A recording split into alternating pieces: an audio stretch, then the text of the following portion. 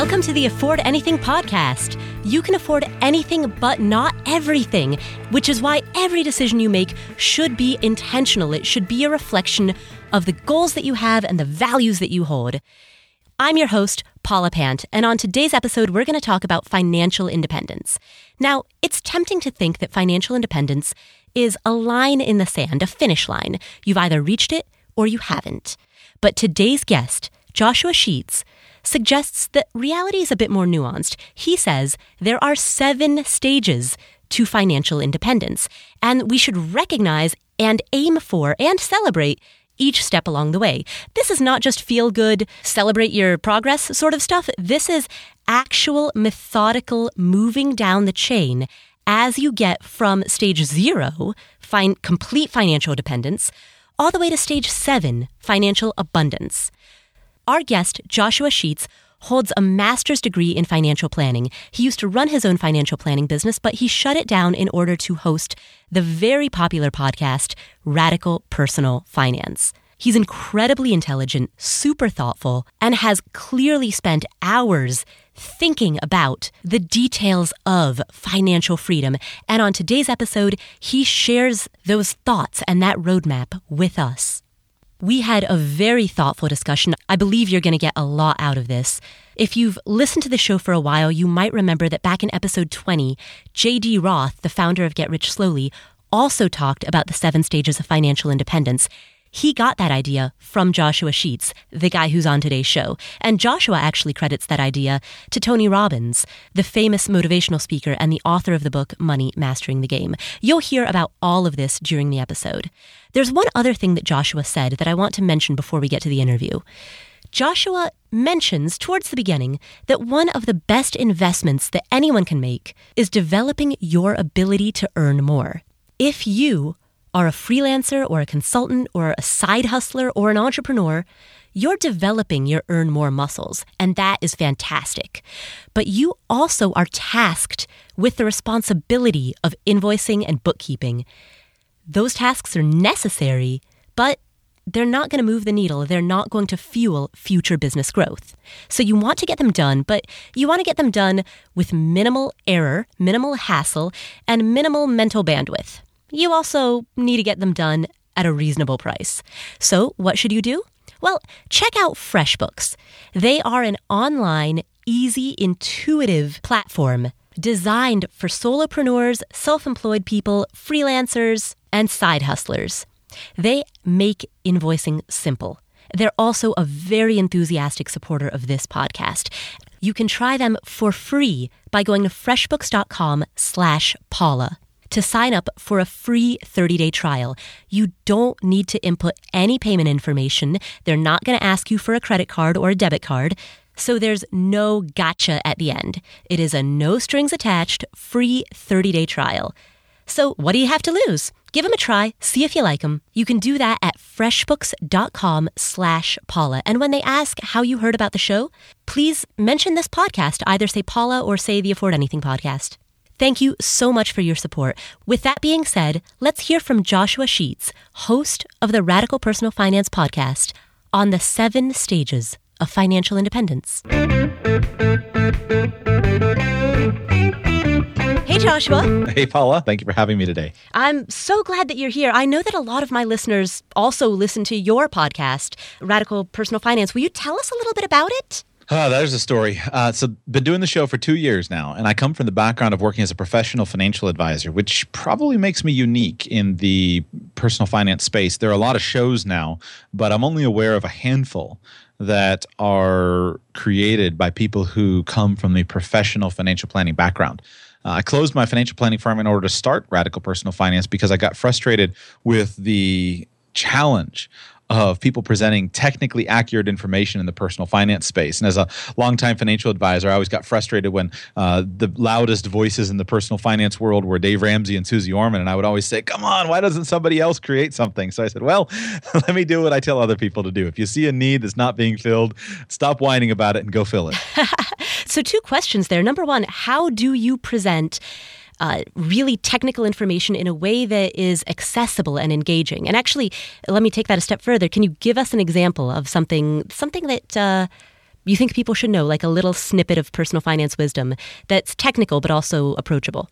Sure. Here's the best. My favorite testimonial email I ever got from a listener was a listener who sent me an email and to paraphrase, basically said, Joshua, I want to thank you for the content of Radical Personal Finance. Today is my wife's last day at work. I said, based upon listening to the strategies that you present in your show and what you teach us to do, we found $30,000 per year of savings from my wife not working.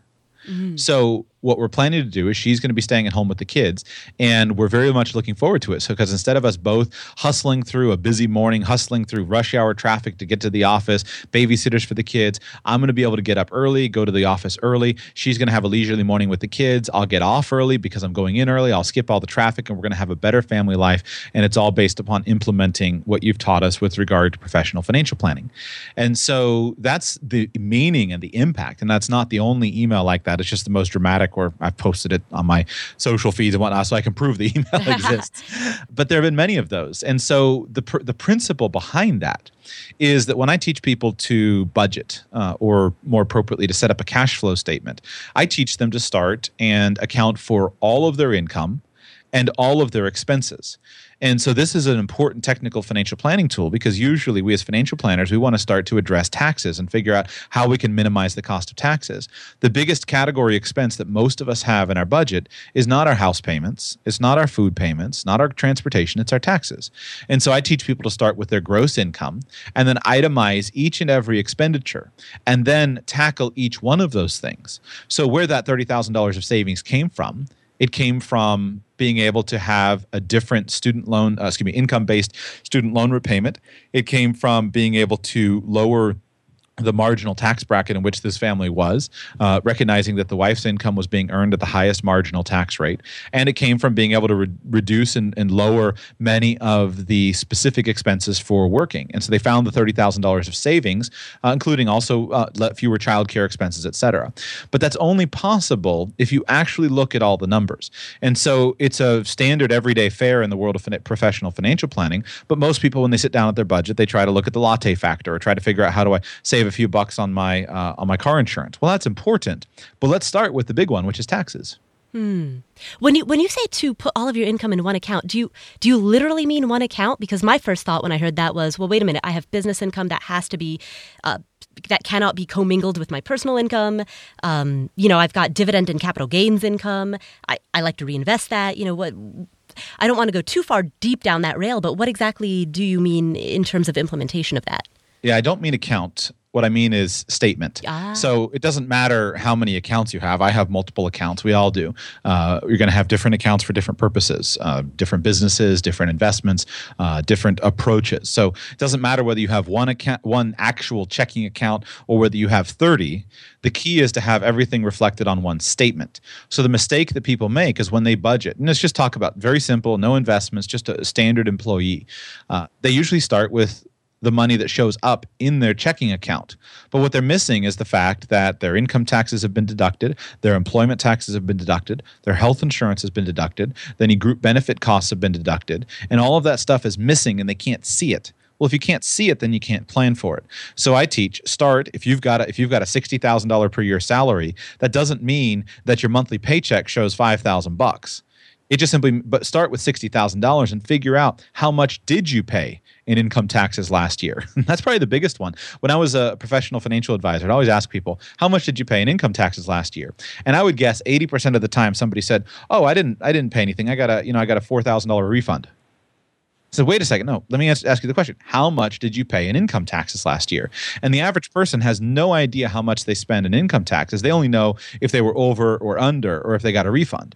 Well, that's bad planning because that's one of the areas where we need to focus on first to figure out, is there a way that you can adjust your situation and lower your tax bill? Right. Yeah. If you don't literally write the check, then oftentimes you're not aware of the expense. I think that's a reason that so many expense ratios on various different types of investing accounts are so high. Because it's a silent cost. Right. People don't literally write the check. Right. Yeah.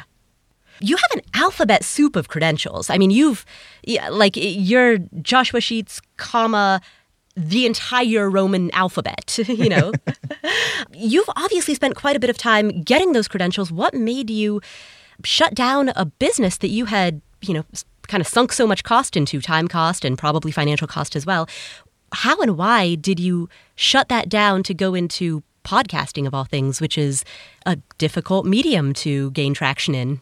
The credentials are just simply an indication that I try to practice what I preach. And the best investment that most people have the opportunity of making is in their career. Most people should ignore just about any other business or investment opportunity until they've established themselves as a leader in their field. And they should have a plan within the next few years to go from the bottom 80% of their field to the top 20%. And they should have a plan over the next few years or decade to get from the top 20% to the top 20% of the top 20%, which is the top 4% of your field. And there's a very simple, straightforward path for most people to do that.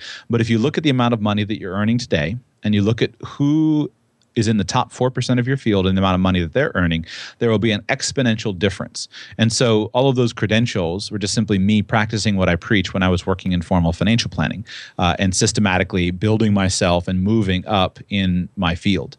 Now, the reason I walked away from it was because I think asking people what they would do if they were retired is not a great question to start with. Oftentimes in the world of personal finance, especially, I play a lot in this early retirement world, or in the world of just mainstream financial planning. We talk a lot about retirement, and I think that's useful. I advise people, if you've never done it, ask yourself a journaling question. Pretend that you won $1 million tax-free in a lottery. Now, pretend that you're financially independent. What would you do? That's an important question. But I teach people that they should start with a different question. And that question is, what would you do if you knew you could never retire? I think we make a mistake of always focusing on retiring comfortably until we've first developed a plan and a strategy to work comfortably. Because the reality is most of the things that you would do if you were retired, you could probably figure out a way to build an income or a business on doing those things now. The story that I go to because it's so appropriate is I go down to the Keys every summer down here in Florida where I live. And I always run into these guys in the Keys who are working as fishing guides. And guess who they're guiding on their fishing trips? They're guiding people who are desperate to come out on vacation and fish, or they're guiding people who, are going on their big trip when they're retired. Well, guess what? You don't have to wait for vacation or retirement to go fishing. You can just go and build a business or get a job as a fishing guide. A lot of these guys do it. So if you really want to fish, recognize that you don't necessarily need to invest 40 years into becoming a multimillionaire so that you can fish. Just go and think about fishing. So I looked at my plans and I looked at my careers and I looked at this world of podcasting and this world of personal finance, and I followed it for a very long time. And I said, you know what? I've got an idea. I've got a hunch. I've got some ideas on how I think I could build a business related to this concept I came up with of radical personal finance. And I said, if I were running that business the way that I'd like it to be in my head, I think that'd be really valuable, and I think it could be profitable. And if I had $10 million in the bank and I were completely financially independent, I think I would still want to do radical personal finance the way that's in my head. So why would I spend another couple of decades working and building this financial planning firm just so I can retire and do this? Why don't I just go ahead and make and develop a plan to get there a little bit quicker? And that's why I left. So how did you make and develop that plan? And I'm asking for the sake of any listener who, may not necessarily want to start a podcast, but may want to leave their current job in order to do something that is a little bit more risky, has potential, but also has risk. How do you plan for that? Well, a couple of things. And all of the history is there in the archives. I could, if you want, I can send you some shows to listen to, but I've told the story fully, publicly, all of the details. But the first thing to developing a plan is to test an idea. So the first 10 episodes of Radical Personal Finance were recorded while I was still a financial advisor. And I thought I had created a plan in a way that I would be able to do both things concurrently. So I recorded the first 10 episodes of the show without any plans to close my firm. And I published them. And it was based upon the audience feedback where I started to see that, yes, there is a demand for this. There is traction. There is a desire for this type of content. So I tested it first. One of the keys to business success is test, and then iterate. Don't spend a lot of time creating something, working on it, and trying to develop it, and then go out and see if the market wants it. Create as much contact with the marketplace between you and your product or service as quickly as possible. The best entrepreneurs are the ones who, as soon as they have even the hint of a working idea, they draw it on a napkin and go find somebody and they try to sell it. Mm-hmm. That's what the best businesses are based on. And they sell it, and then they say, how can I make it better? And they get it back and they sell it. And as soon as they've got the minimum viable product, they sell that. and then they take that back and improve it. That's what the best entrepreneurs in the world do. So you should do that with your businesses and with your career. So I tested it and I got some good feedback. Now, I had to shut the show down. I'll skip that whole story. But at that point in time, I was sitting there questioning, well, wait a second, what can I do? Because yes, to launch into the world of podcasting as a profit-making opportunity, it was kind of like a jump off a cliff. Yeah. I compare it to saying, hey, I'm going to become a millionaire by writing best-selling novels. Yeah. In theory, it's possible. There are people who have done it. But if you've not written a dozen best-selling novels, it's not a great financial plan. Right. So the way that I figured it out, number one is I was in a good position financially. I've always kept my expenses low. I was very short on cash when I started it because of some investment mistakes that I had made, and about the fact that I'd bought a house and had just a bunch of expenses, having a kid, some things like that wiped out my cash. But I always kept my expenses low. So I didn't need to make a lot of money. I didn't need $15,000 a month to live on. I just needed a few $1,000s a month to live on. So ultimately, though, the plan that I came to was that all I needed to do was get out of the financial planning industry. And the reason I had to get out of that industry was because in order to create public-facing content, I had to get rid of my licenses. When you're licensed, you have to deal with the FINRA and the SEC, and it's just a nightmare. And so I had to dump all my licenses in order to get out from beneath their regulatory system. And so the plan that I came up with was I'll get a part-time job. And I'll get a part-time job. I'll make enough money from some kind of dead-end job to support my family while I'm building the business. And I bounced around for a couple different things, tried all kinds of different things, but ultimately I did wind up finding a consulting contract in the financial planning industry, but one that didn't require me to be licensed, and that was enough for me to pay my bills from while I worked the rest of the time to build Radical Personal Finance until it was finally profitable. Wow. So yeah, key takeaways: test and iterate the idea first, and if the idea passes the test, if it passes muster, build yourself a safety net, which in your case was a part-time job. Right. Excellent. I'd like to ask you about the 7 stages of financial independence. We talked about this in an earlier episode on this podcast in an interview with J.D. Roth. He cited your 7 stages of financial independence, and in my opinion, that was one of the most compelling parts of the interview, because I think that it's an idea that I've never heard anywhere else. Can you walk us through, actually, before you take us through the stages, can you walk us through conceptually what 7 stages means?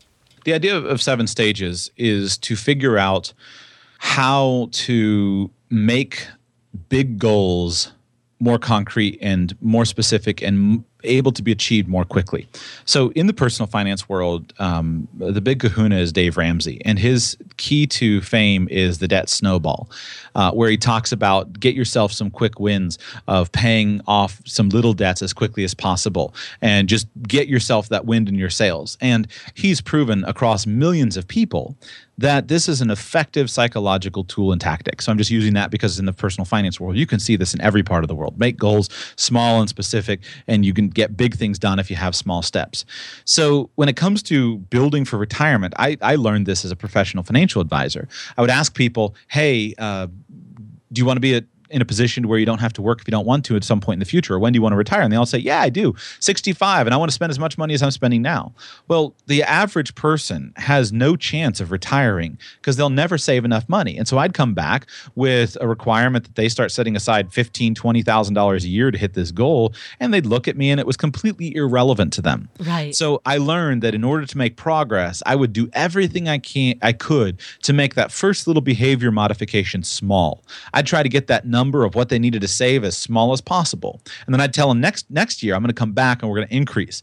And let's not start with $15,000 a year. Let's start with $250 a month. And then let's plan to contribute and increase it a little bit as time goes by.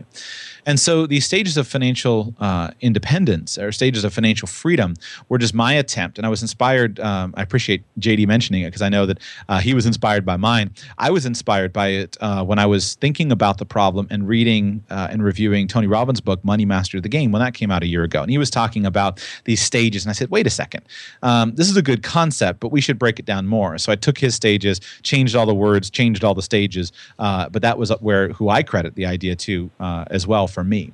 And so the ones that I came up with as being the most applicable was stage 0, financial dependence, stage 1, financial solvency, then financial stability, and I'll explain these in a moment, debt freedom, financial security, financial independence, financial freedom, and then financial abundance. So let me go through them quickly, because what I was trying to envision was how somebody could go systematically from deeply in debt, broke, to wealthy and experiencing complete financial abundance. Financial dependence, stage 0, is where we all begin, where we're in a place of dependence on others, whether that's because we're children and we're depending on our parents, or because we've been in a difficult spot and we're depending on charity or government assistance of some kind as an adult. But the first thing to do is to go from financial dependence to being self-supporting. That's the first stage. So that's stage 0. That's stage 0. Okay. Well, actually, stage 0 is being in a place of financial dependence. Stage 1 is financial solvency. And so how I define becoming financially solvent is that you're able to support yourself on your own income without the aid of others, and that you're current on all of your bills. And this is a disease and an epidemic among my age group. I'm 31 years old, and it seems like everywhere you turn, there's another story about some millennial or some 20-year-old who's moved back home and is living off of their parents' dime. And so I wanted to say, listen, the first thing you need to do is get off of the financial assistance program and get onto your own 2 feet. Have a little bit of self-pride and self-worth and become financially solvent.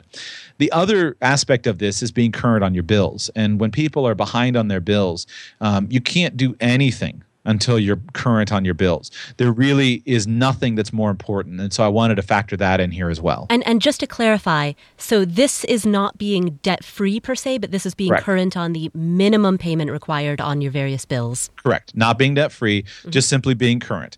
If somebody's behind on their bills, they've got to figure out a way to get current. Excellent. You know, we had several episodes ago, we had a guest on here named Evelyn Connors, and she explained, she kind of came from the normal person point of view and explained that she's always been financially solvent, and she thought that as long as she was financially solvent, she was doing really well. You know, she kind of thought that stage 1 was where it stopped, and she's only recently realized that there are more stages above and beyond that. That's what this reminds me of, is I think there are a lot of people who stop at stage 1 thinking that that's good enough, but there are many more steps to go. One of the biggest challenges that we face when designing financial philosophy is we generally have a problem when considering the things that we can do. We usually have a problem of what would technically be called selection bias, meaning that our reference group is usually relatively small. If you grow up in a certain neighborhood or you're exposed to a certain type of person, they become your reference group. So if your reference group is, well, most of my friends are behind, and as long as I'm just current on all my bills, everything's good, then you'll realize that that's about as big as you can go. But when you change your reference group and you find out all of a sudden, hey, you can become a millionaire, you can build a business, you can achieve X, it changes your approach and it changes things. So one of the most powerful personal and self-development principles is to constantly challenge your reference group. And this is hard because usually we also, another bias, we also want to engage and indulge in confirmation bias. We have a tendency, I have a tendency to filter my Facebook feed based upon the stuff that I want to see. Well, then I'm not left with any challenging opinions, and I'm not left with anybody that can challenge me. And so one of the healthiest mental habits that we can build is to always challenge our opinions and say, okay, I believe this. Now, who has the exact opposite opinion of that? And let me go and find the strongest argument against what I believe, and let me see how I can deal with that argument. Mm-hmm. Right. Yeah, that's how you dismiss confirmation bias. But selection bias is, it reminds me, there's that quote, a famous quote from Jim Rohn that says, you're the average of the 5 people you spend the most time with. Right. That absolutely reflects selection bias. You tend to mirror the people around you. Yeah, and it's very true. When you get to the point where, I could give all kinds of examples, but you just start to see it. You start to see it. When you hang out with entrepreneurs, people who control their schedules, you start to reflect that. When you hang out with employees, you start to reflect that. When you hang out with wealthy people, you start to realize, wait a second, they've got a different approach. So we can change that. I think the danger of that quote is to say, well, I'm just going to go and change all 5 people. I'll tell you where I started. I didn't ever know all kinds of tons of rich and successful people, but guess what? You can change your book. You can read their books, and you can start to surround yourself with their ideas and their concepts and their thoughts, and that'll have an impact in your life. You can know them virtually. Absolutely. I have found that just by surrounding myself with people who have achieved things that I want to achieve, one of the biggest things that I gain from listening to them or reading them is noticing that they often tend to think bigger than I do. And that always jumps out at me. I realize time and time again, Paula, you're thinking too small. Mm-hmm. I have the same problem. So financial solvency is stage 1. What happens after that? Where do you go from there? Stability is where the next stage, to move from solvency to stability, which I just simply defined as being current on your bills and having built a buffer account. Now, like I don't an know whether you want to call it, emergency fund, rainy day fund, cash reserves, buffer account, doesn't matter. And so here's where I'm kind of leaving it open if somebody's doing, again, Ramsey's baby steps. That's his first thing. And I think that's a really important deal because there's two aspects of it. If you don't have cash, then an unexpected problem can knock you down, or you might miss out on an unexpected opportunity. And so I've done a decent amount of research, both personal exposure and also just studying people who are very poor. And one of the things that you see that's so challenging about poverty is often people who are very poor is they can never scrape together enough money to not be knocked backwards. It's like, okay, I had these medical bills. Well, then all of a sudden my car got broken. And so now I'm fixing the car that was broken, et cetera. And they can kind of never get just a little bit ahead. Or on the flip side, sometimes there's an opportunity of, hey, let me move from this dead-end job in a dead-end neighborhood to move to another city in another state where there's a more bustling economy, where there are many more opportunities. Well, why can't I go? I don't have the money to pay for the move, or I don't have the money to pay for the first, last, and security on the apartment. This is the reality, and I feel like we in the personal finance world often ignore this reality of those among us who are the poorest. And so the key is to have some money in your hands that's not in a retirement account, that's not stuck away from you, but to build some cushion and some savings. Now, I don't know how much money that is, and I don't define it. That's exactly what I was going to ask. I think it's different amounts. I mean, for some people, $1,000 is life-changing. For other people, $10,000. For other people, $100,000. I'm convinced that one of the major damages that we in the professional financial services world do is we get too much money out of people's bank accounts and we put too much money into investments. If you put thousands of dollars into the average person's bank account and let them experience what that is, they need to get there little by little so they don't spend it, because many people, if you woke up with thousands of dollars and you didn't put it there, you'd be quick to spend it. And you start to see, hey, all of a sudden I've got tens of thousands of dollars at my disposal. It changes your decisions. You can make different decisions. So I don't know the amount, at least 3 or 6 months of expenses for very poor people or deeply in debt. Maybe it's $1,000, maybe it's $100,000. I'm not trying to define it. I'm just saying you need a buffer account of some kind. What would you say to people who are afraid of keeping that money in cash because it's losing out to inflation, there's opportunity cost in terms of not having it invested? That's a common objection that I hear. I would say try it and see if you go back. And here's what I mean. Certainly, there are reasons why you wouldn't want to keep the bulk of your money in cash. I would not recommend to somebody who has, let's say, a net worth of $2 million, they're 63 years old and they want to retire. I would not recommend to them that they keep $2 million in cash. That's not solving the problem. But that's very different than giving advice to somebody who's 25 years old and has $10,000 to their name and saying, listen, just keep the $10,000 of cash in a savings account. Because for a 25-year-old, $10,000 is a really great start to a freedom fund. That's what allows you to chase the better job offer. That's what allows you to be able to walk out of the place that's not treating you well and go to a place that is, because you have a few months of expenses to your names. That's the money that allows you to be able, when you've got the business idea, to invest $4,000 or $5,000 into the business idea. And so the mistake that people make is thinking that you're doing something for the long term. One thing you'll see if you interact with people who are wealthy, they generally have the ability to get their hands on a significant amount of cash in a relatively short period of time. And I am convinced the ability, I think of an example. When I bought my minivan, I was looking for a minivan, and I was looking and looking and looking. And the model that I was looking at was selling for about $8,000. And I came across one. It was either $500 or $5,500. It was listed at a little bit more, but I said, this is what I've been looking for. Let me see if I can move fast. Called the guy, went to see him. It was a Saturday deal on a holiday weekend. And by being able to put, again, I think it was $5,000, being able to put $5,000 of cash in his hand allowed me to save a couple $1,000 by being able to move fast and get the deal. And I've seen that happen again and again and again and again. Being able to move fast and buy things. And I do this, I've done this frequently with different vehicles. I come across a trailer on the side of the road. Okay, here's cash. Make it happen. And those little things when you're building will make a much bigger difference than the $122 of foregone interest that you could have gotten if you had invested money, maybe. So there's an opportunity cost that comes with not having liquidity. Right. And when you experience it, and I'm trying not to put numbers on it, but I'm trying to establish the concept. When you experience the freedom that comes with it, I come from professional financial services. Many young people routinely cash out their retirement accounts because they want to make a life change and they didn't plan for it. Now, you say, yes, that's what it makes you hurt. But I had many clients who, even though I worked hard to try to prepare them, they would start a Roth IRA and then cash it out. They start a 401k and cash it out. Well, you get so destroyed when you pay expenses at that high rate. A significant thing I learned working with clients is I said, I am going to emphasize and encourage people to have more money at their disposal and not invest so much so they have more money, because having money changes and opens up worlds of opportunity to you. Okay, so stage 1 is financial solvency. Stage 2 is financial stability.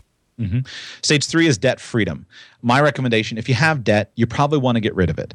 Now, I have to admit that not all debt is created equal. So I don't make just a blanket statement of pay off all your debt. There's a major difference between debt that's tied to consumer debt, that's tied to something that's going down in value, versus debt that's making you money, whether it's productive debt or tied to a business asset or an investment of some kind. And there's different ways you've got to look and assess each thing specifically.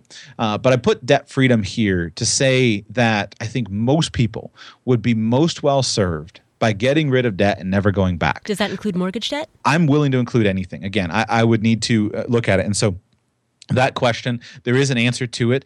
It may not. For example, I wouldn't, if I had a low fixed rate interest mortgage debt and I were looking at other investments, I wouldn't just say, let me just focus on paying down my mortgage excessively. So I'm primarily here talking about clearing consumer debt, clearing any old unpaid debts, and getting rid of any high interest rate debt, clearing any bad debt. But the idea here is by encouraging people to get free, I think you gain a huge amount of freedom. Again, go back to the worst case scenario. Go back in 2000 and 2008 when we went through the Great Recession. One thing that challenged many people that kept them stuck was the fact that they owed too much money on their house and they couldn't sell it and get out of it. And so there were opportunities. The economy wasn't bad everywhere. The economy was just bad in some places, and there were other places that were desperately hungry to get workers there. But because they couldn't get out of their house and they couldn't sell their house for what they owed on it, many people were stuck. And so by focusing on zero debt or on very low debt, you gain a tremendous amount of freedom and flexibility quickly that leads to more opportunities for you than by still being heavily in debt. How do you define, you mentioned high interest debt. How do you define high interest? I don't have a strong definition for that. I think of double-digit interest as high interest today's world.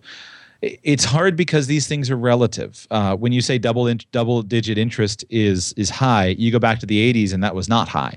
And so I look at it and I think about it more in terms of the process and the outcome. And one of the challenges that I have, Paula, in answering questions like that and even in doing a show is I can argue multiple sides of an issue.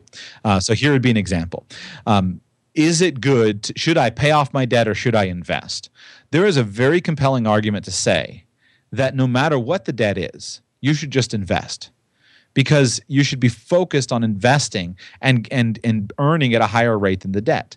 So if somebody's an entrepreneur, somebody is an investor of some kind, somebody's wheeling and dealing and doing business and doing transactions, for that person to have a little bit of high interest rate credit card debt that's left over or that they're working on is much less concerning than somebody who's working a job with a stable salary, who is overspent for years and years and years and years, and who doesn't show any indication of focusing on an on something else. And so I would recommend to the person who's the business person, I would be encouraging them, don't worry so much about the debt. Let's go and do some deals. Let's go and make some money. Let's go and make some good investments and focus on that. And then we'll come back and clean up the debt when we can. Whereas if I'm working with somebody who's in that very stable scenario, they're working a job, they have a very stable salary, I'm going to be saying to them, maybe you need this behavior modification. Let's clear this debt. Let's focus on getting completely debt free and then just building systematically over time. That is a far more nuanced answer than I've heard from most. Well, that's the truth, and that's what most of the time that the answer in personal finance is always it depends, and it's what I try to do on my show that some people love and some people hate, but I try to say here are the variations of it. It depends. I'll give you an example, okay, Paula. In what order should you pay off your debts? What debts should you pay off sooner versus others? Well, if you took the Dave Ramsey snowball approach, which is based on psychology, then you would start with the debt that has the lowest balance regardless of interest rate so that you can get the psychological wins. If, on the other hand, you were to take the mathematical approach, you would start with the debt that has the highest interest rate regardless of the size of the balance. Right. And so that's as deep as most people go. And that's an important distinction. But what most people miss is the only reason that is a valid comparison between those two. And the only reason that a guy like Dave Ramsey would say, ignore the interest rate and focus on the time, is because he's focused on a 2-year time horizon. He says in his book and in his work, you should have a plan to get out of debt in about 1 to 2 years. Well, when you actually run some numbers and you look and you compare various collections of debt and their interest rates associated with them, but you put them on a 1 to 2 year timeline, even the mathematical approach, there's a very little mathematical difference between those. So when I look at that, and I have an entire show on this, episode 32 of my show is called In What Order Should I Pay Off My Debts? A Rational Guide to the Debt Snowball, Debt Avalanche, and Other Considerations. But here's what the actual considerations should be. Number 1, the amount of debt. Number 2, the interest rate of the debt. Number 3, the terms of the loan. For example, I'd much rather get rid of a debt like a student loan and keep around a credit card debt because the student loan is not dischargeable in bankruptcy. If I wind up in real problems, I can't get rid of the student loan, whereas the credit card, it's an unsecured debt. So you need to consider the terms of the loan. You need to consider, is the interest deductible or not? Is the debt secured or not? Is the interest rate fixed or not? This falls under terms. Is the debt bankruptable? Like I said, can I refinance this debt? Is this debt consumer debt or business debt?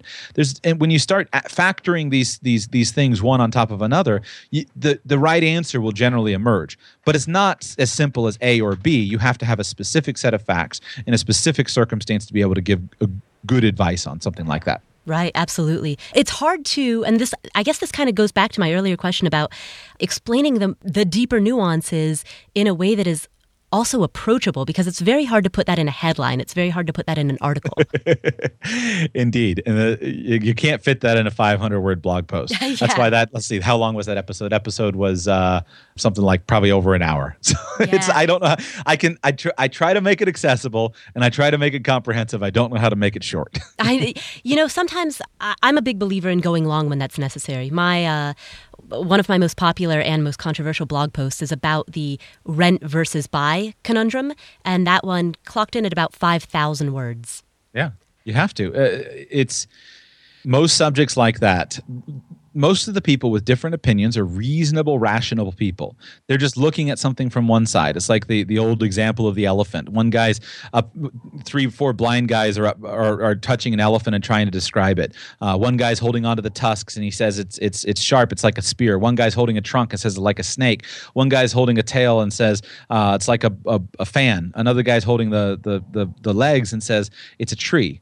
They're not all wrong. They're just looking at one aspect of the elephant, and personal finance is very similar to that. How much credence do you give? Oftentimes in books, on blogs, in the mass media, you hear people talk about pick the option that lets you sleep easiest at night. That is a very diplomatic and non-controversial piece of advice. How much credence do you give that? I mean, how valid should that piece of advice be? I give it a lot, as long as there's a caveat that perhaps you need to learn something. Let me give an example. I had a financial planning client, when I was working as a financial planner. And this client, they were retirees. They were coming up on retirement. They were in the mid to late 60s. They had been excellent accumulators of money. They were financially independent. They had no debt. They had low expenses, et cetera. And one of the debates in the relationship was that the wife liked to keep at least $100,000 in her checking account. And the husband was like, why do we need all this money in our checking account? They spent very little money. And he's like, we don't need this much money. Why don't you invest it? And she didn't have a rational answer for it other than it makes me feel good. Well, my answer on something like that was keep the $100,000 in the checking account. They weren't. They had somewhere like $1.5 million, something like that. So it was a substantial number for them, but their income was sufficient for even their bills. Their investment capital was relatively low. And I thought the peace of mind in that situation that she drew from it was really substantial, and that she was definitely going to be well served by just being comfortable. And that was her safety blanket. And so I've learned not to discount the feelings that people have. Feelings are important. Many of the major mistakes that we make with money are because of problems with rationality. We start to feel fear. And so in a situation like that, the way that I would defend it if I were called to defend it to a financial inquiry board would be to say, listen, having $100,000 in that checking account helps her to feel more confident. So now over here, when I've got the money invested and we go through a 35% decrease in the account value, I turn and look at this checking account and say, listen, you've got 2.5, 3 years of expenses just sitting here in the checking account. Okay, do me a favor. Just sit tight for 6 months. Come back and see me in 6 months. And if we need to adjust then. Well, in 6 months, chances are the investment account is probably adjusted. And even if it takes a couple of years for the value of that investment account to adjust, then still, I'm gonna keep saying, give me another 6 months, give me another 6 months. So that $100,000 to solve that emotional need of safety and security is a really valuable tool, which allows me to keep the money invested over here in a way that's going to grow more over the long term. Okay. Actually, what I'm hearing in there is I kind of hear two examples. So on one hand, there's the peace of mind, there's the emotional satisfaction that comes from cash, liquidity. On the other hand, there's the panic that comes from when the market drops and some people want to turn paper losses into real losses. So there we've got kind of two different examples of emotions, one in which acting in accordance with your emotions can produce a positive benefit, but the other may mean that acting in accordance with your emotions means that you're selling out of all your positions in March 2009. Sure. And that's why I said you have to educate yourself. So flip it around, okay? Had a different client, totally different family, different circumstance, about $1 million. And they were in their late 40s, early 50s, good income earner, solid 6-figure income, $1 million sitting in cash. And I said, why is the money not invested? We're not sure. We're not sure what to do. I just don't feel right about the situation. I just don't feel right. Okay. So we work through that. First, we go through a formal financial planning process. What do you want? What are you trying to accomplish? That financial planning process shows that based upon extensive interaction, that in order for you to get what you want, you need to invest the money. I don't feel like it. I just don't feel great about it. Okay, let's talk about how to invest the money. Go through extensive work of education. Here are different options. What are your options? Okay, here's an option over here that would be a really great option for you. And as the advisor, this is a well-constructed portfolio. In this situation, investing in publicly traded securities was the best solution for them. Well-managed, well-constructed. It was the ideal solution, and this will help you achieve your goals. Well, I'm just not so sure. Spent a couple years working on them. You need to do this. And finally, in that situation, the feeling was extremely damaging, and it was systematically damaging their financial future. So the tack that I took as an advisor in that circumstance was to say, listen, we can't do anything until you decide to overcome this feeling. And so you either need to find somebody that can fix the feeling for you, because I've done everything I can with education, with knowledge, with adjustments, with changing. I've tried different ways of saying, maybe here's how we can test it and see what this feeling is. You need to go and find somebody who can help you, but you can't keep going year by year like this, or you're going to wind up in disaster, because the money systematically, nothing's going to change, and the money's systematically going to disappear due to the effect of inflation. So I think feeling needs to be tempered with education and with knowledge and with trusting the professionals or finding a professional that you can trust to help you with that. So how do you, for the sake of the listeners who are wondering, how do you differentiate the times in which you ought to follow your feelings and the times in which you ought to fight them? I think education. Education in the area. Fear or feelings are usually they're normal, and you need to be well educated on the subject that you're experiencing the emotion on in order to work with it. And so in the beginning, that's probably going to mean consulting with other people. I live in Florida. We have there's alligators in every single body of water. I'm not worried about alligators, and so it's irrational for somebody to be on a boat driving through a river across a lake and say, "Oh, I'm just scared of alligators." This is an irrational fear. You need to get over it. But that doesn't mean that I'm going to go and play with them and rub their heads. So in anything, education and experience will help you to sift and to filter through the feelings and discard the ones that aren't useful or helpful to you and embrace the ones that are. Gathering information, gathering data, learning whether or not the feeling is backed by facts. Right. It's like, now, at the end of the day, flying is much safer than driving, but there's still people who don't want to get on an airplane and love to get in a car. Sometimes facts and data don't necessarily solve all the problems, and I don't have a way to help.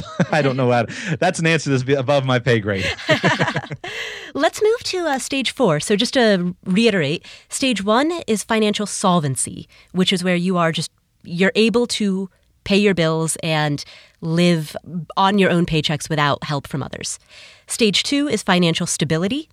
Stage 3, debt freedom. What's stage 4? Stage 4 is financial security.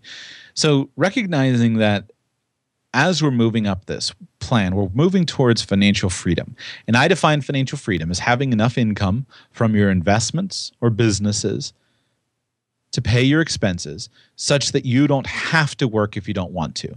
That's my working definition of it.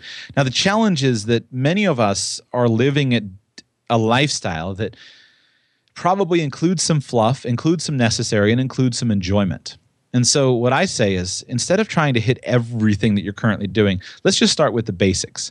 Financial security. So I define that as having enough income to cover your basic living expenses, enough investment income to cover your basic living expenses. So let's include that in there, things like your basic housing expenses, your utilities, your food, transportation, insurance. You're not going to starve. You're not out on the road. You're not necessarily taking ski vacations to Whistler every year, but you've got your basics covered. And let's celebrate that. Because if you've got your basic level of expenses, your lifestyle, basic living expenses covered by investments, that could give you a huge degree of freedom to do something like transition from the career that you're in to a career that's better suited for you, or to go ahead and start that dream business, or to go ahead and move to that place that you've always wanted to move to. So let's celebrate that. And that's where these next 3 flow together. So stage 4 is financial security, getting investment expenses up to the point they're covering basic living expenses. Cool. Can we pause there? Oh, go ahead. Sure. So just to clarify, for the sake of any listeners who might be wondering, within stage 4, does this mean that you have to be drawing out that investment income to pay for your living expenses, or just that you could? So for example, if you have dividends coming in from index funds, you could live off those dividends if you chose to. Yeah, I think it's just a chart. No, it's definitely not drawing out. It's like, let's say you're going to go and buy a car. One investor I know, he says, anytime I want to buy something, I force myself to go and buy an asset that's going to pay for it first. Yeah. So if he's going to go and buy a new car, he wants a toy, he's got to go and buy a new house and make sure that house is going to pay his car payment. So playing little mental games like that is how I view it, of celebrate. Hey, I've got $1,000 a month of dividends that are coming in from the companies that I own. Okay, well, great. Let's celebrate that with the fact that now my rent is covered by my dividends. How cool is that? But no, it doesn't mean that you're actually spending the money. You're probably letting it accumulate and you're just celebrating the milestone. Right, exactly. I asked you that because that's a point that I just kind of want to clarify, because I find that a lot of people hold the misconception that if you can pay for your costs through investment income, that necessarily means that you do. But, that's not necessarily the case. Sometimes you choose to and sometimes you choose not to. I think very rarely will you ever actually pay for your costs with your investment income? Now, I can't prove this, so I recognize that'll sound strange. But in my personal experience, I've met very few people who were diligent investors who actually ever stop earning money and start living on their investments. It's not that they can't. It's just simply that they generally don't. Most people, and I can't prove it. I've done some shows on the history of it a little bit and some of the data, but most people who have the money coming in from their business and investment activities to be able to afford to retire, quote unquote, are generally the type of people who will never retire, because they're engaged in something that they care about. They've built discipline, and their life is the things that they're engaged in are meaningful to them. Now, it's possible that they could stop working for money and they could begin volunteering their time or doing something else. But by the time you've reached this point in time, it seems like your businesses generally are going to be profitable, and you're probably going to have money coming in just from different engagements. So the people who can the most afford to retire are often the ones who don't retire, and the ones who are desperate to retire are often the ones who never accumulate the money to retire. It's a bit of a paradox. That's a very interesting observation. I've noticed that as well. Jim Rohn, you mentioned Jim Rohn. One of my favorite sayings of his is that the whole point of becoming a millionaire is to become a millionaire. It's not the $1 million. You know, you hear the statement that the rich get richer and the poor get poorer. Well, that's true for a variety of reasons. The reason that the rich get richer and the poor get poorer is that the rich do things systematically that help them to get rich. And when you are the type of person who does those sorts of things, it doesn't all of a sudden stop when you get $1 million. It just keeps on going and keeps on going. And then you start to enjoy compound interest. The key is to become the type of person who's doing the things necessary to accumulate $1 million. And once you become that type of person, you're just going to continue to accumulate and accumulate. And so generally, for most people, your wealth can continue to increase throughout your lifetime, even when you start to live on more and more of your dividends. I think that what I'm hearing you say is one of the benefit of financial independence is the independence. It's the fact that you can make those choices. Really, it comes down to choice and being able to have that self-direction over your life, that self-control. Right. And that's why I put such a big importance on having that buffer account, financial stability. Because I'm not yet financially independent in terms of being able to meet my living expenses based upon my investment income. I don't expect to be there for a few years. I'm working hard on it, but I'm not there. I can't stand the retirement system that we have in the United States. I can't stand how people are divorced from their money. The money that's in their 401k is tucked away and they can't see it and they can't use it. Now, yes, there's a valid argument to say that putting a little bit of distance between me and my money is a good thing. I get that. But the problem is that you've got people with hundreds of thousands of dollars in their name, but it's all locked away in a stupid 401k account, and they can't enjoy the benefits of being rich because they can't touch it. And so they spend years and decades more of their life never experiencing the abundance and the independence that comes from having money. And again, place for them, sure, I'm okay with that. But we've got to figure out how to get more people to have money in their hands so they can experience it and they can enjoy the lifestyle, the rich life, while they're working towards that financial freedom. That's why the tagline of Radical Personal Finance is living a rich life now while building a plan for financial freedom in 10 years or less. We can do them both simultaneously. So would you recommend that people look outside of their 401k IRAs when they're making investment decisions in order to have that ability to enjoy their money? Yes. I was talking with I'm sure that in the future I will use 401ks and IRAs and things like that in the future myself at some point. What, you don't? I presently still have a few, but I'm not actively contributing to any kind of retirement account at this point in time. Interesting. And I'll give you the story to it. I was talking with another financial planner in the actual industry, and this financial planner is a well-known commentator on the industry, and we were talking about it.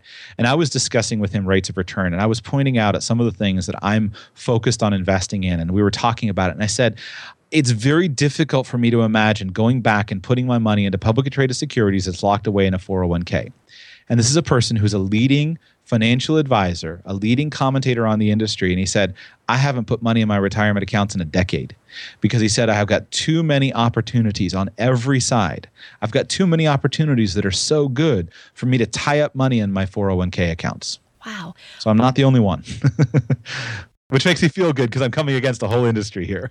Okay, what about the tax advantages that come with, either making tax-exempt contributions to Roth accounts or tax-deductible contributions to traditional retirement accounts? So tax advantages, anytime you hear somebody say, oh, you should do this because of the tax advantages, you should immediately not be intimidated by that. And you should say, well, what are the tax advantages? So let me give a simple example.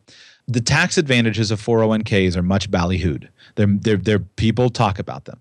Well, all you get with a 401k is the ability to defer the income tax on your money from today to some point in the future. And this is one of the three major strategies of tax savings. This is called an income. This is a tax timing strategy where you're choosing not to incur a tax today and you're deferring that tax until the future. Okay, but you're still paying the tax. And you're still paying it under ordinary income rates. And so all you're doing is getting the benefit of deferring the tax to the future. Well, let's talk about... Time out. So sure. Two things. Number one is that by virtue of deferring it, you're theoretically able to contribute more money into that account. And also, as the money grows and compounds, it does so in a tax-deferred manner. Actually, we'll start there, and I have a second question as well. But what would be your answer to that? No argument. That is technically correct. That yes, if you are paying taxes and let's say that the rates work out such that you're able to contribute $5,000 instead of the $4,000 that you could because you weren't paying the income tax today, there's no question on that. However, let me give a different example. Okay. Let's say that I decide that on the weekends, what I actually want to do is I want to build a side business of some kind. Perhaps I want to start a horse training business. Perhaps I want to start a snow cone business. Perhaps I want to start a house repair business. Well, now all of a sudden, I go ahead and now I open up the beautiful world of business taxes. Now, business taxes allow me to take some of my expenses that are associated with that business, such as my laptop computer expense, such as my cell phone plan, such as my web hosting expenses. It allows me to take some of my meals and entertainment expenses. And if I'm engaging with a client, I can go ahead and deduct 50% of those expenses. It allows me to take something like an industry conference, and it allows me to put that money and to invest that money and to spend that as a tax-deductible expense. And as I'm building and acquiring equipment, I'm building assets for myself. Those are all tax deductions. And one of the cool things, if you structure it appropriately, so as a simple example, if you have a sole proprietorship where you're just simply filing a separate Schedule C, you're not using an LLC or an S corporation or a C corporation, you just have a separate sole proprietorship as just your side business. If your business happens to produce a loss in the first year of, let's say, $2,000 of your side business, but you're working on it on a business-like manner and you've satisfied all of the hoops that you've got to jump through to make that happen, well, that $2,000 loss is also a deductible expense.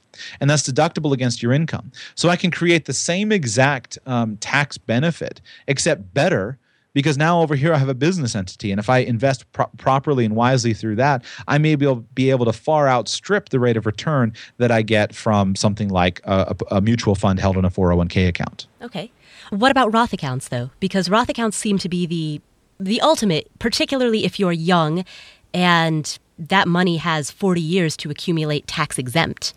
So the number one mistake that people make with Roth accounts that you have to be very careful of is you have to recognize that the taxation in terms of percentage of money on a Roth account versus a traditional account is identical. Okay, so many people have this misconception that, for example, if I put in, say, $5,000 to my Roth account today, and by putting that money in the account today, I'm only paying $1,000 of tax. But in the future, I will have a much bigger account, and I'll have all of that money, tax free. That I'm somehow saving taxes. The reality is that a Roth IRA and a traditional IRA will have exactly the same percentage of their money go to taxes if you're putting the same money in it. But how is that possible if the capital gains and the dividends on a Roth-based investment are tax exempt? Because of percentage. So let me run a couple of numbers here real quick. I got a calculator. Okay, so let's say that in a Roth IRA, let's say that we're going to calculate things based upon a 20% tax rate. Okay. So under option one, let's first do a traditional IRA. And let's just keep this simple. So with a traditional IRA, I earn $5,000. And because I'm investing this pre-tax, I can invest all $5,000 into my IRA. Now, let's put that in as my, let me clear the calculator here. So $5,000, put that in as my present value. Let's say that I invest that money for 40 years. So we'll have 40 years of payments. Let's use 8% as my annual increase, and let's use $0 of payment. So we just have that $5,000. At the end of 40 years, if I've invested that $5,000, I'll have $108,622.61 in that account. And at that point in time, I now have to pay taxes. Now, assume that I'm going to pay taxes at a 20% rate. So let's pull 20% off of that. That leaves me with $86,898.09 to spend. Can I just jump in? Sure. Can I make a guess as that the contribution to the Roth account will be $5,000 minus the 20%, so it would be actually $4,000. Is that where this is going?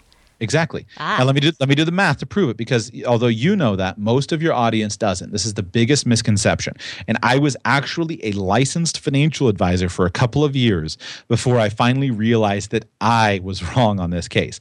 And there were more extenuating circumstances. But let's do the Roth. Okay, $5,000 that I earn as a Roth. But because I'm choosing to do it as a Roth, I'm now paying the 20% taxes. So let's take 80% of that, which would be $4,000, and I have $4,000 to invest. So now my present value is $4,000. All of the same numbers at the end of 40 years under the same investment return. My answer will be I'll have $86,898.09 to my name. Yes. Which is exactly as the other one. The only reason that I know that is because I ran that calculation for myself when trying to decide which of the two types of accounts I would contribute to. But what happens if you contribute to a Roth account without subtracting for the taxes that you're paying? So in other words, you contribute the full $5,000 to the Roth account. Lucky for you, I have an entire episode of this on my show going through that in detail. And there's some interesting calculations there. Now, in that strict scenario, what you will actually do is, if you're comparing it, you will have more money in the Roth IRA. But the reason is not because of a change of taxation. The reason is that you put more money into it, because you actually have to pay the taxes from another source. So it's growing more because you are getting a higher, you're having a higher contribution in the beginning.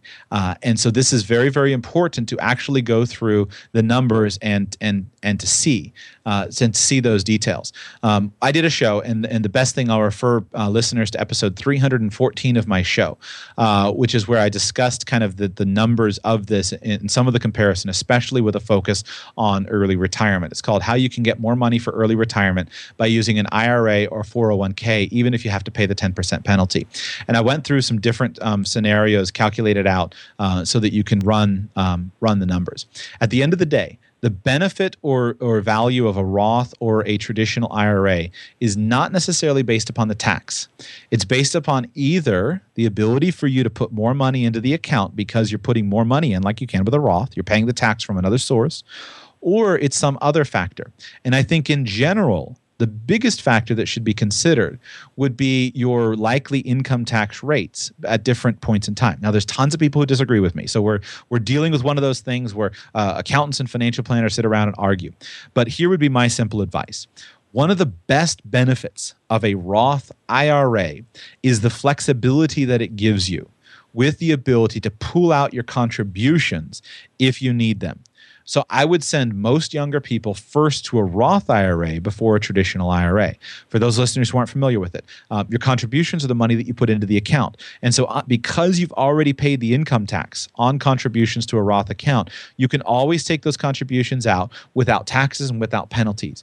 And so what I love about this is we're building ourselves a buffer account, just like we talked about earlier about the value of it, by being able to have access to it. So if I've put in $5,000 this year, $5,000 next year, $5,000 the third year, I've been contributed $15,000, and my account, let's say, has grown and that now has $18,000 in it.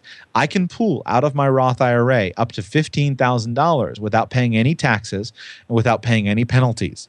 That can be really useful if I need an emergency fund, if I need a down payment on a house, if I need some other, money to start a business, that's really useful. So I really love the Roth IRA for that purpose. Mm-hmm. Yeah, absolutely. I agree. The reasons that I love Roth accounts so much are, number one, because it preserves that liquidity. So it's a little bit of the best of both worlds, or that access to capital, I guess I should say, rather than. Okay. And the other reason is that if you make the same contribution, meaning that you effectively are making a higher contribution because you are paying the taxes because you're also paying the taxes as well as making the same $5,000 contribution, your ultimate gains at the end of the day end up being quite a bit higher. But it's because you're putting more money and you're suffering a lower lifestyle. Right. So I'm just emphasizing that.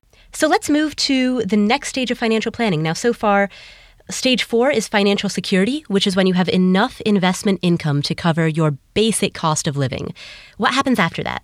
So there I put in financial independence, which I'm defining as you reach a point where your current lifestyle expenses can be met with your investment income. And I'm including in lifestyle expenses the fixed basic expenses and discretionary expenses. Most people, especially the type of person who's building this process, they're not desperate to stop working. And so, the idea that we just got to get out as soon as possible, that's not going to work.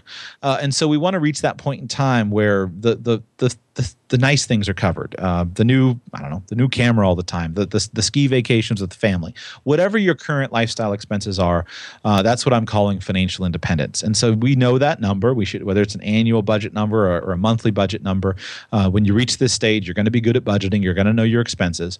Once we reach it, we can celebrate financial independence, knowing that if I want to disconnect myself from work, I can do that and live the same lifestyle I'm living now. Right. And, and I found a lot of my audience says that they don't necessarily want to stop working. They may just want to stop their current job and move into a different field and start their own business, make some type of lifestyle change like that would still yield income. Right. And I don't think you have to wait for financial independence to do that. That's why I focus so much on some savings. When you've got $500,000 in the bank, even though you might not be financially independent, you can certainly afford to take a few years of a decrease in salary to move into a field that you want to move into. But it's really nice to know, hey, all of my current expenses are covered if I want them to be. Absolutely. It brings amazing peace of mind to know that. Tell me about what happens after stage 5. Let's talk stage 6. Yeah, so I put in 2 more stages after this. Mm-hmm. The next one is financial freedom. And the idea here is many of us have a list of dreams or goals that currently exceed our capacity.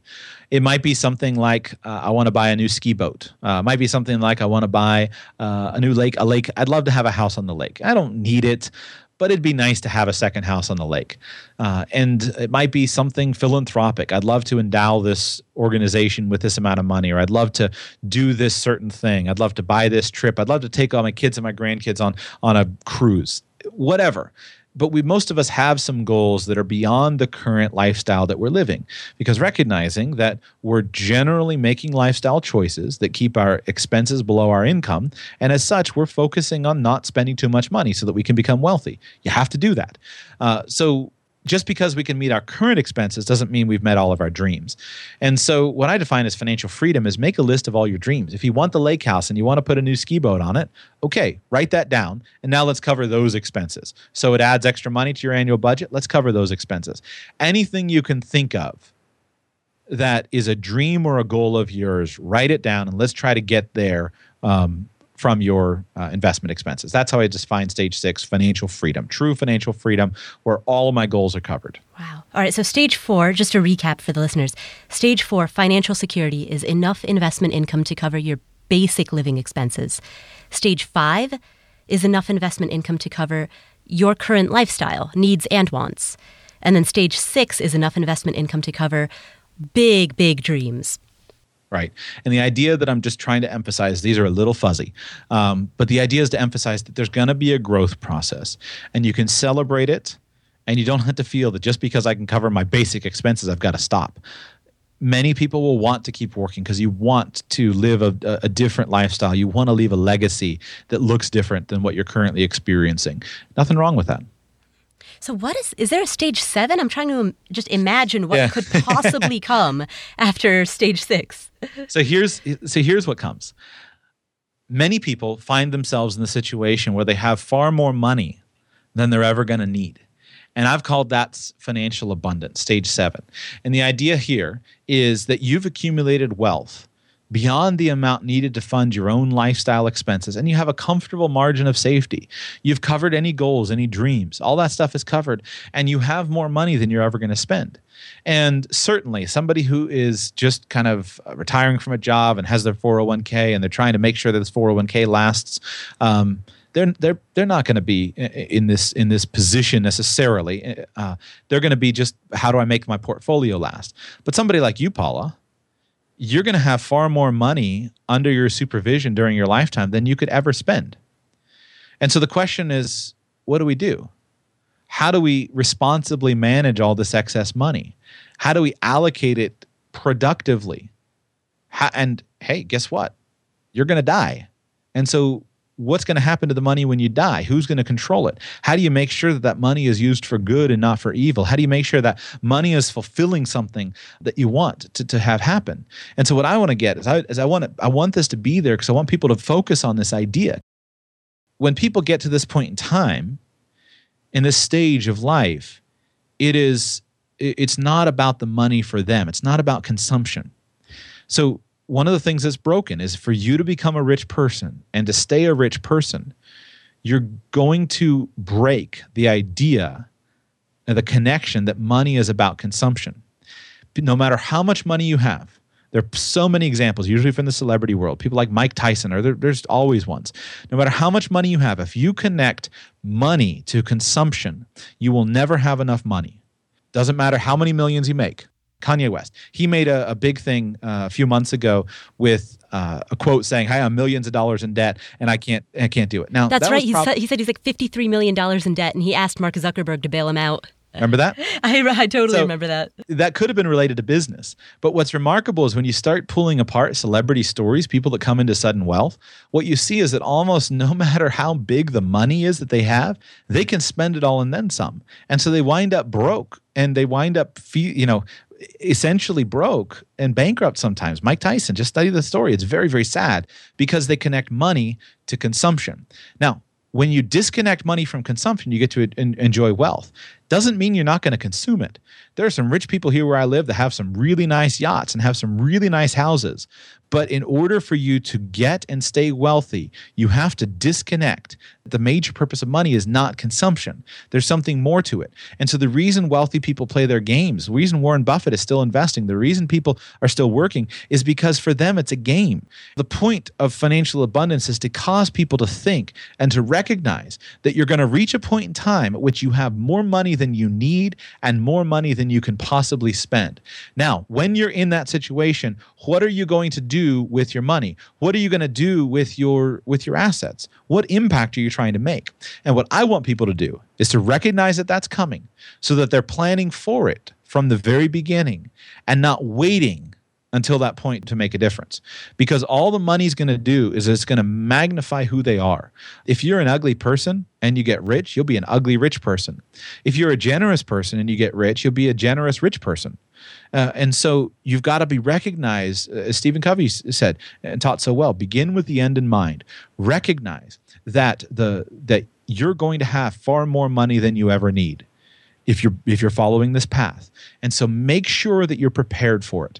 One of the worst things that can happen to people is to wake up in sudden wealth and not be prepared for what to do with it. I genuinely pity people who wake up billionaires and millionaires and weren't ready for the process along the way. Because when you realize the responsibility that money brings with it, the responsibility of giving it, the responsibility of investing it and doing it wisely and not destroying people's lives with it, it's a heavy responsibility, and you've got to make sure that you're planning for it and preparing for it all along the way. Wow. Well, I think we're going to end on that note. That's drop the mic. All right, I'll drop it. It's got a shock mount on it, so you can't hear it, but consider the mic dropped. I mean, there is literally nothing I can say to that. That is beautiful. That's perfect. Thank you so much for coming on the show. How can the listeners find you? just search the App Store for Radical Personal Finance. That's the best way. On any device, just search the App Store. There's a free mobile app there. Has every archived episode of Radical Personal Finance. We're up over 360 episodes now, and they're still coming. I keep the show. It's a lot of variety. So if there's probably something there for you. I try to do a lot of discussion of personal finance. So different aspects of personal finance. What we've talked about today is a good example of personal finance discussion. I try to do some interviews, and I try to interview a diverse variety of people, from people who are experienced investors to people who are just getting started. Last few weeks, I had a mom who came on and talked about how you can save money cooking at home. Yesterday, I've done shows with multimillionaires, business leaders. Today's show that I just released as we're recording the interview was a show on how to hitchhike across Europe on $40 a week. And I went through all kinds of crazy strategies for how to sleep comfortably in a public train station and things like that. I do a lot of financial planning shows. I'm teaching my way through the CFP curriculum. So if you want to get and grasp a stronger connection to the technical aspects of financial planning, that's there. And then I do some Q&A. So all that stuff is found in the free Radical Personal Finance app on your phone. Excellent. Well, thank you so much. Thanks for having me, Paula. Wow, that was a great episode. What are some of the key takeaways? What have we learned? Well, number one, I'm going to take it way back to the beginning when Joshua said that instead of asking yourself, what do you want to do when you're retired, you should change that question around a little bit. Ask yourself, what would you do if you knew that you could never retire? Because that is an indicator of where you might have the passion to really drive yourself forward and get the results that will give you the income that will help you build financial independence. That was a big aha moment. I've never heard anybody phrase that question in that way. Number two, he also noted that the people who can most afford to retire are often the ones who don't. And I think that those two concepts tie into each other very closely. If you love what you're doing, if you're doing the type of work that you would do if you couldn't retire, then you'll be good at it, you'll probably make good money, and if you invest that money well, you'll be able to retire, but you might not want to. So that's one takeaway that I don't want to overlook. Another takeaway is when he talked about his own journey of closing down a financial planning firm in order to start something risky, to start a podcast that would become his full-time job. And he offered two very valuable pieces of advice. Number one, test drive the idea. Don't leap from the boat to the dock before you build a ramp. And number two, if you test the idea and if you see that that idea has legs, build yourself a bit of a safety net before you make the full leap. In his case, his safety net was part-time work, freelance or consulting work that he did on the side while he was building his podcast. Now, the number three takeaway, actually, and I'm saying this in no particular order, so I don't mean that one is more important than the other. I'm just bullet pointing them out. Another major takeaway is that the tax advantages of a 401k are much ballyhooed. I've never heard somebody use the word ballyhooed before, so that was pretty interesting. He makes the important point that if you contribute less to a Roth account than you do to a traditional account by virtue of the fact that you're paying taxes, then those two come out equally. But I will have to say, because I am an ardent fan of the Roth accounts, if you contribute the same amount of money to a Roth account as you would to a traditional account, then you come out ahead having a Roth account. And in addition to that, you can also access the contribution that you've made to your Roth account without penalty. So you preserve the access to capital of having cash while simultaneously getting the advantage of keeping it invested. That's why I'm such a fan of the Roth. Got to throw that in there. But I do want to highlight the point that he made, that if you're contributing less to a Roth than you are to a traditional account, then the two are really neck and neck. And stepping back from that a bit, the broader point that he made, don't look at retirement contributions in a vacuum. Look at it within the context of your whole life. If you are interested in starting a business and you think that that money could be better spent investing in your business than gaining 8% as a long-term compounded annualized average in an index fund, then maybe you should put that money towards starting a business. And don't let the tax advantage of a retirement account be the influencing decision. Because you can also get tax advantages by investing in your business or by investing in a rental property, if that's what you want to do. And really zooming out of that into a much broader point, don't make any decisions based solely on tax advantage. Make the decisions that fit your life. And then look for ways to get tax advantages from those decisions. In other words, don't let the tail wag the dog. Tax benefits are the tail, but financial decisions that are aligned with the life that you want to create, that's the dog. So let's start there. And that really flows in with the Afford Anything philosophy, which is to be incredibly intentional about the way that you direct your limited resources, including your money, time, energy, focus, and attention. Now, another takeaway that I got from this interview is to be smart about when to follow your feelings and when not to. Sometimes it's okay to follow your heart, but other times you do have to fight the feeling. And how do you differentiate between those two? Well, you've got to gather the data. You've got to do your homework by doing things like listening to this podcast so that you can learn whether or not your feeling is backed by facts. If you're in your 20s or 30s and you're terrified of index funds because you can't stomach any hint of loss, well, then maybe it's time for a bit more education. Maybe it's time to fight the feeling. But if you want to keep an emergency fund that is higher than what is typically recommended because it gives you peace of mind, then that's okay. That's an instance in which following your feelings, following your heart, has a lot of value and is a very viable path to take.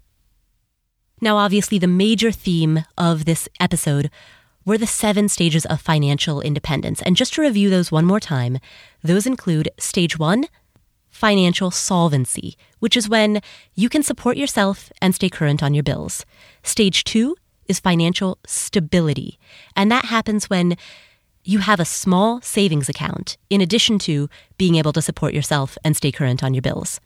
Stage 3 is debt freedom, and it's up to you whether or not you want to include your mortgage within that. Stage 4 is financial security, which happens when you have enough investment income to cover your bare bones basic cost of living. No wants, just needs. Stage 5 is financial independence, which happens when you have enough investment income to cover your current lifestyle. Stage 6 is financial freedom, and that happens when your investment income can cover really big dreams. You can upgrade that lifestyle. Stage 7 is financial abundance, when you have, quite literally, more money than you know what to do with, and now your responsibility is to steward that money wisely such that it can leave a positive legacy on future generations. You can get a rundown of all these 7 stages by visiting podcast.affordanything.com, which is where you'll find links to some of the episodes that Joshua mentioned during this podcast, as well as a breakdown of these 7 stages. Again, that's podcast.affordanything.com. If you enjoyed the show, please do me a huge favor. Head to iTunes and leave us a review. These reviews are incredibly important when it comes to helping us build our audience and land excellent, thoughtful guests that drive the conversation forward and help us all lead better lives. If you have a question that you would like me to answer on air, please head to affordanything.com/voicemail, where you can leave a question that I will answer in our monthly Ask Paula episode, which airs on the first Monday of every month. Finally, I'd like to give one more shout out to our sponsor, FreshBooks. Remember what Joshua said in the beginning of the episode.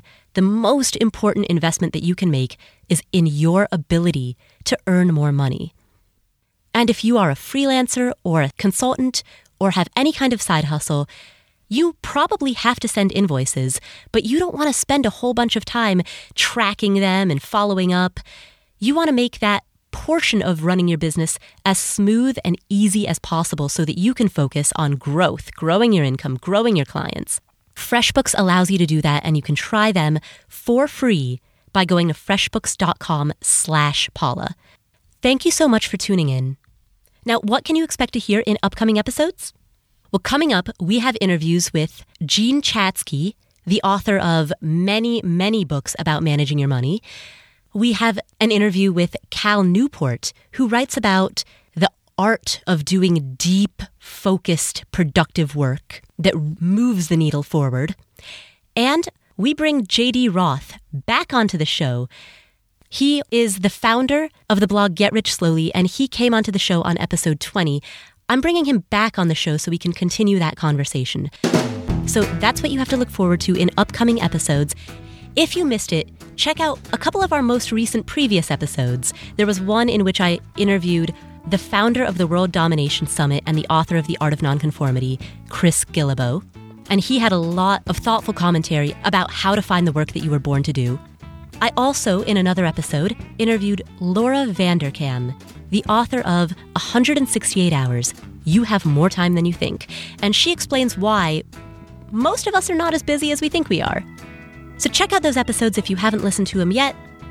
And again, please head to iTunes, leave us a review, head to podcast.affordanything.com to check out the show notes and subscribe to email updates for future episodes.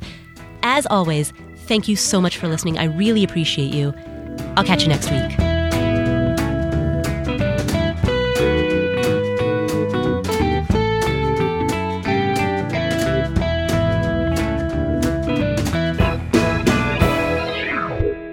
So Joshua, what's your favorite flavor of ice cream?